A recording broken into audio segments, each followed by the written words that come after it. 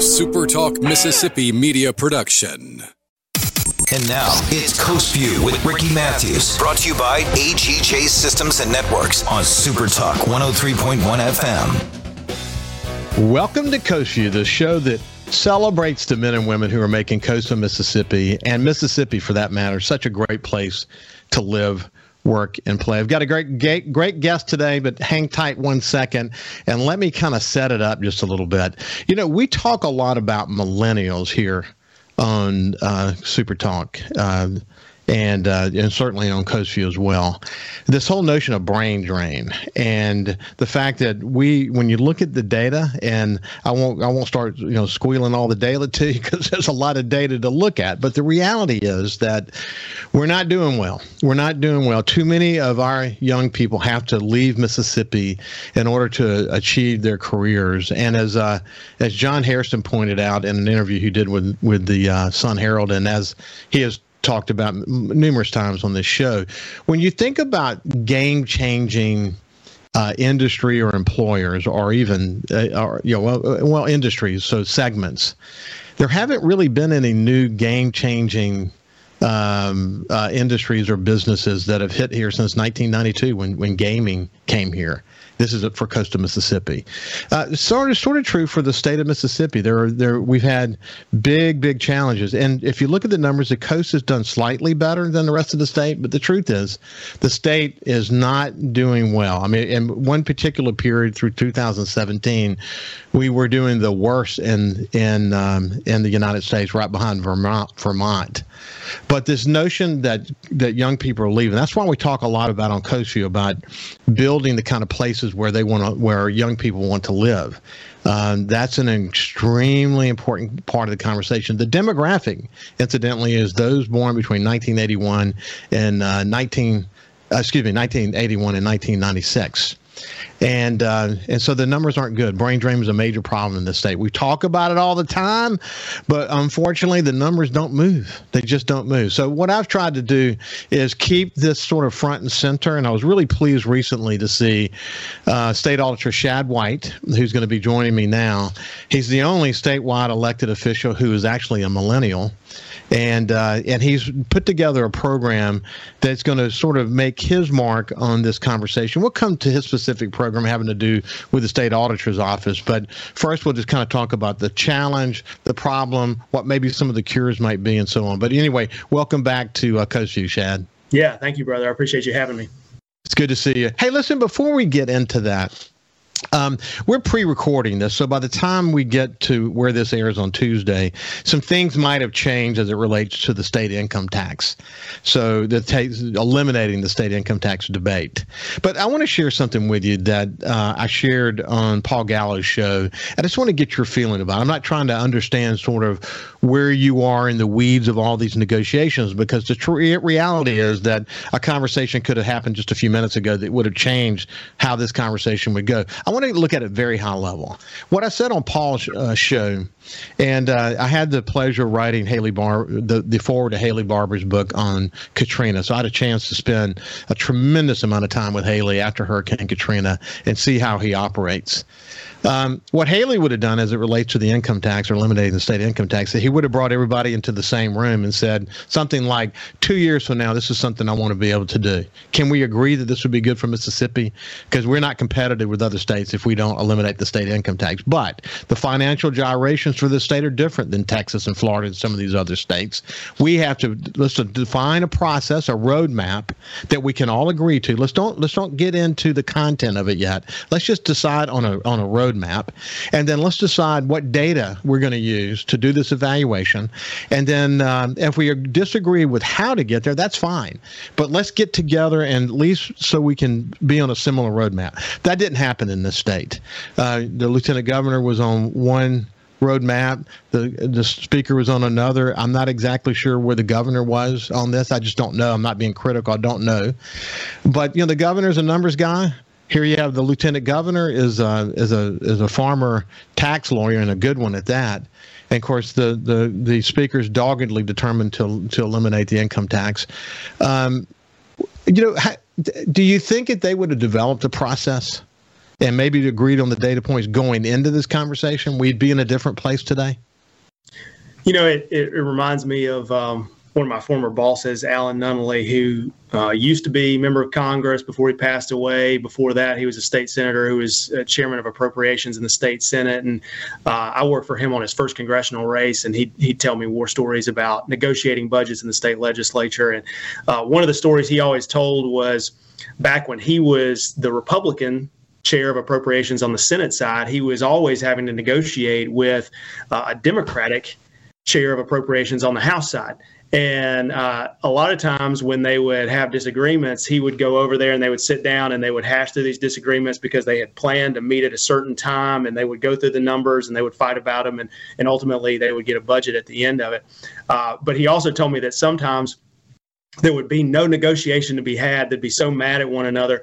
But he still made a point to go over and sit with the House negotiators at the same table in the same room. And sometimes they would just stare at each other in silence for, 30 minutes or 45 minutes or an hour.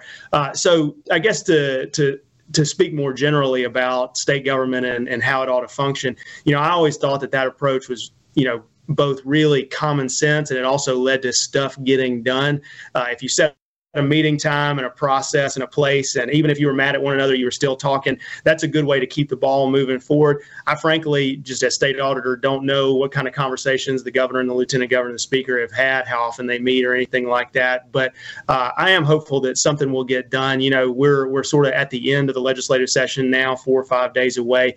So there's nothing like a good deadline to trigger some of those conversations and get something done. But yet, to your point, I think that Alan Nunnally old model of constantly talking to one another, setting up a process, that's never a bad thing.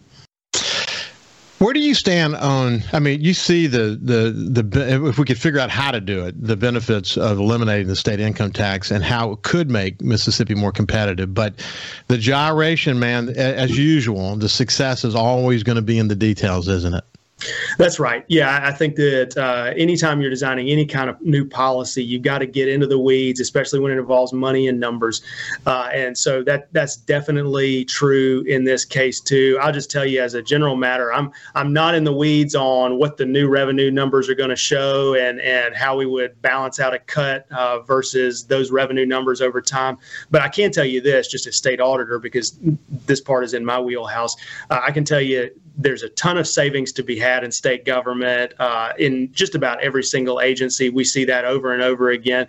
So, when folks tell me, and usually this is coming from the far left, to be honest, when folks say, oh, we don't need to do any tax cut at all, period, because we can't afford it, those folks are just wrong. They're just wrong. Our revenue is up, and also we do audits every single month, every single year that disclose waste that could be eliminated. So, this is, I think, an important conversation to have. Yes, you absolutely got to get into the weeds, and here at the end of the legislative session, maybe there's still an agreement to be had. I guess we'll see soon.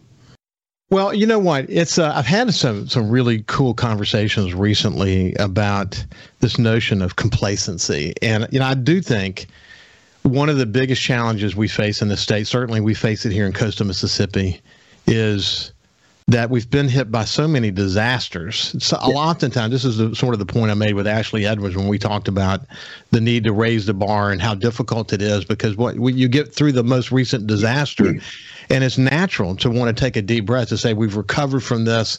And it's hard within the guise of, post hurricanes or oil spills or the pandemic or an algae bloom. It's hard to keep your eye on a strategic ball during those times. So we've had, in some respects, we've had sort of a double whammy here in coastal Mississippi trying to stay focused, but we've had a lot of success. And the beauty is we've got a lot of young people like Joe Cloyd, who's investing heavily in this community, people like Jordan Nico, who literally, the reason Jordan Nico is investing so much on outside of restaurants into housing now and mixed use, et cetera, is that he says that he's focused on finding the things that are missing in the state that can keep people from having to leave. But you've got this group of young entrepreneurs that are working so hard to try to make their impact, that are not going to let complacency be the thing that drives them. They're very focused on trying to overcome the challenges that we face. The reality is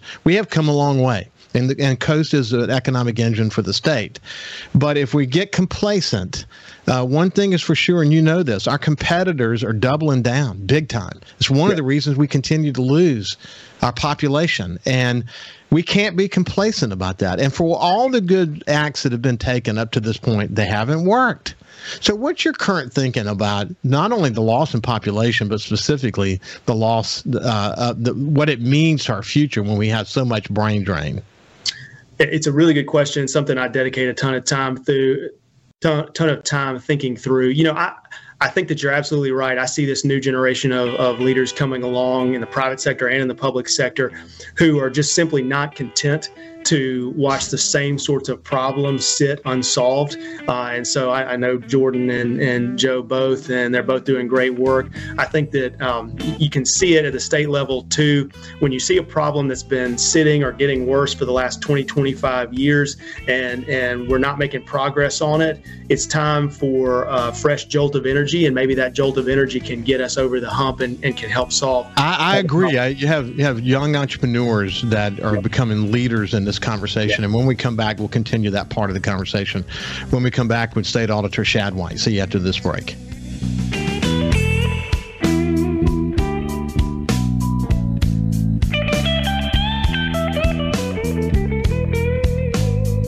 Subscribe for free to the Coast View podcast on iTunes, Google Podcasts, Spotify, or wherever you get your podcasts.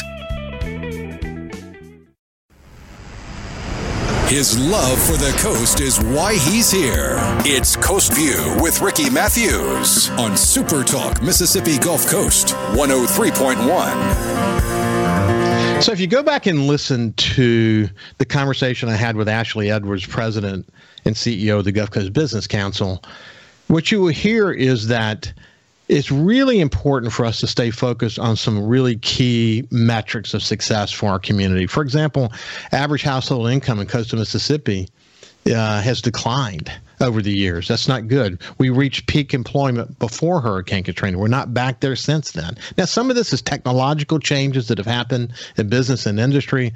Some of this is brain drain. Some of this is simply the reality that, as John Hairston pointed out, we haven't had any real big game-changing economic development since casinos came here in 1992. And it's not anyone's fault.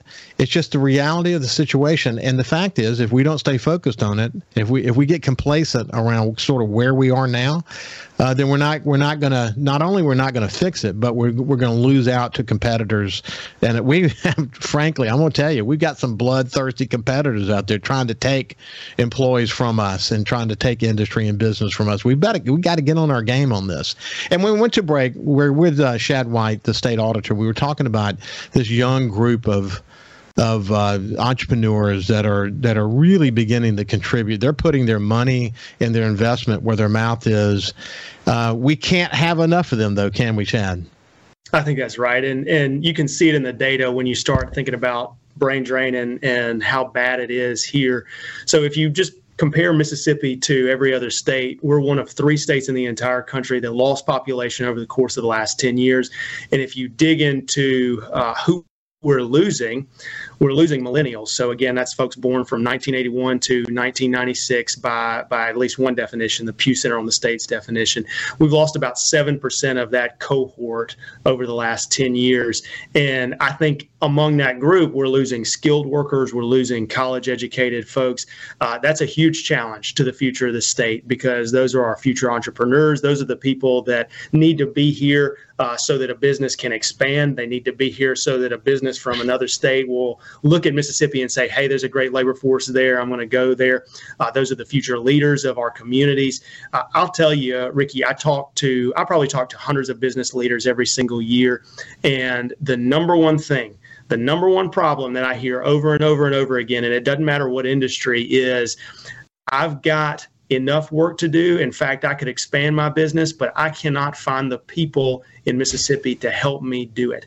That's a huge issue, and we've got to tackle that issue. And I think we've got to tackle it in the next 10 to 15 years, or we're going to be in real trouble, because our competitor states, Louisiana, Alabama, Tennessee, now even Arkansas, who also historically has had a depopulation problem, those competitor states have figured out how to solve this problem to a greater degree than we have. And we got to start putting ideas on the table, start putting initiatives on the table to fix this, because it's a problem that's not going away unless we address it. It is very significant. I mean, the pandemic, and we've talked a lot about that over the last couple of years. You and I even talked about it the last time we got together. But the pandemic has changed in some ways. You know, the employee levels at companies may never be back up to where they were prior to the pandemic, because they've learned to be more efficient. They've learned to use technology in a different way. This notion of having sort of a headquarters where everybody goes into the headquarters. Now, companies have repeatedly continue to make announcements that they're going to not have that model going forward. It's going to be quasi. People will come into the office from time to time for important meetings, but they're going to be working regionally. Travel's different. I mean, every aspect is different. So I would say that the pandemic, as you pointed out, the pandemic has made it. We had this problem before, and I say this all the time, that disasters speed up trends that were in place prior to the disaster. Yep. And we saw it after Hurricane Katrina in so many different sectors. But the pandemic did that. That you had this trend in Mississippi that was already there. It was already a challenge. It was already something we should be focusing on. And all the pandemic did is just speed it up. It just sped it up, made it the clarion call to be focused on this in very significant ways is more so today than ever. Is that the way you see it too? I do. And speaking about the pandemic, absolutely, yes, it fundamentally changed the way business is going to be done. But you also have to remember there are some businesses that are not going to change anytime soon. The trucking business is a great example. I talked to a guy who owns a trucking company yesterday. I said, "What's the biggest problem you face right now?" He said, "I need 5 new truckers tomorrow, and I can't find them." The pandemic, if anything, has increased the need for truckers because you have so many people ordering goods from their home. And so there's a ton of new transportation and logistical activities that got to take place. And this guy's got to hire folks, and he can't find them here. So, yeah, I think that all those changes that you see in the economy have added up to this moment, and this moment requires us to figure out how to keep good, talented people here in the state of Mississippi. And if we don't, we're going to be in trouble in the long run. I think that starting the conversation now is good, but in the state auditor's office, we were having trouble recruiting new auditors to come and work for us. They were graduating from Mississippi universities and going to Dallas and Atlanta and Nashville. So we had to stop talking about it this past year and actually put into place a program to get at the problem, because if we didn't act, we were going to look up and our workforce here in the auditor's office was going to be depleted, and we wouldn't be able to do the work that the taxpayers ask us to do. So tell us more about the details of your program, because I'm impressed that you had to do something that had at least the opportunity for some sustainability, not only to help you, but also helps keep some people in the state. Tell me some more about the details. Sure. So just to stay alive as an agency, we have to continually recruit new auditors to come in here. And when I took over, I started looking at our rate of bringing in brand new, fresh auditors to train fresh off of their undergrad accountancy degree or their master's in accountancy. And we just weren't doing particularly well, to be honest. So what we did is we used an old statute that had previously been passed and set up a program around it. And the idea of the program is if you're an accounting student at a Mississippi university, and you finished about a couple years of coursework in accounting and you've got a good GPA, we will pay for the rest of your undergrad in accounting or your master's degree in accountancy. And in exchange, you agree to come work for the Mississippi Office of the State Auditor for at least 2 years. And so we put out feelers to see if that would be something that students would be interested in. Just upon putting out some feelers, we immediately got one student, talented young Millsap student, to sign up. We then formally launched the program about a month later. We branded it the Stay in the SIP program. So if anybody's curious about this program and the details, they can go to www.stayinthesip.com. For Ricky and your generation, the SIP means Mississippi. My mom had to ask me, what does the SIP mean? I said, that's Mississippi. Don't worry about it. But that website's got the details.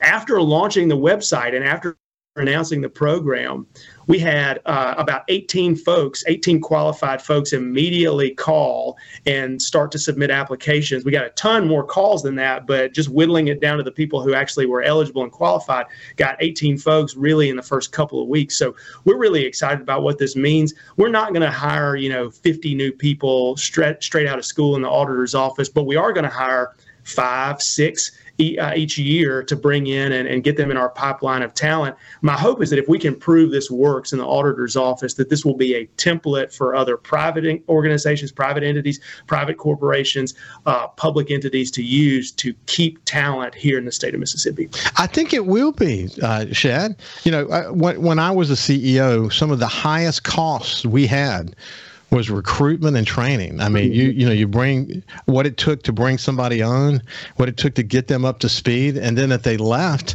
the churn of that and bringing somebody else in, and with a large organization, if you have a lot of that going on, it could be incredibly detrimental. The thought of having somebody be able to come in and sort of marry to your organization for a couple of years, and hey, by the time they come into your organization for a couple of years, it's going to open their eyes about other opportunities. They may stay with the state auditor's office. They may stay in Mississippi and work with some of the companies that they've gotten in touch with while they're here. You're buying a little bit of time for them to think more about why I might want to stay in Mississippi. Give them a chance to mature a little bit and have a different set of eyes on the situation 2 years from now. I think it's a great way to look at it. I think what you said is exactly right. A lot of times you talk to 21 or 22-year-olds. I think about myself, more than a decade ago as a 22-year-old. Moving to a big city seemed exciting and interesting. If I had had a really good opportunity here in Mississippi and I'd stayed here for 2 or 3 years, you start to build roots here, you start a family here, your priorities start to change a little bit where you think, maybe I don't want to commute an hour and a half every day if I lived in Atlanta, or maybe I want to afford a nice house here in Mississippi that I could never afford in New York or DC or somewhere else.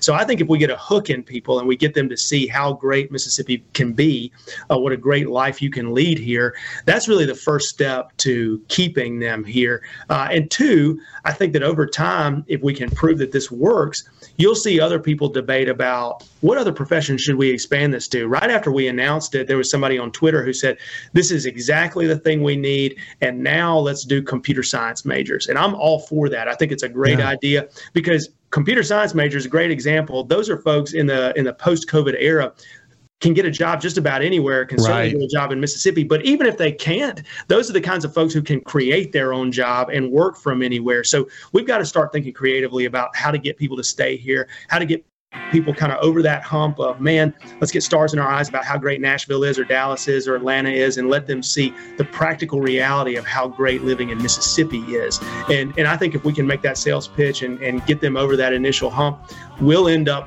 attacking this problem in a way that is very, very healthy and productive. Well, I appreciate your innovation on this. I appreciate your passion on it, and we'll circle back and see how it all came together for you. It's been Shad White, State Auditor for the state of Mississippi. It's been a pleasure, Shad. Thank you, my friends. Good to see you. When we come back, we'll continue the conversation. See you after this break.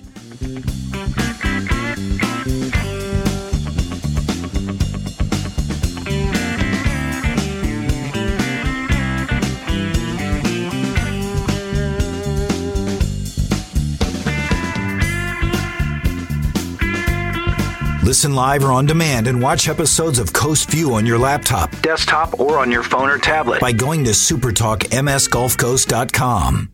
A SuperTalk Mississippi media production.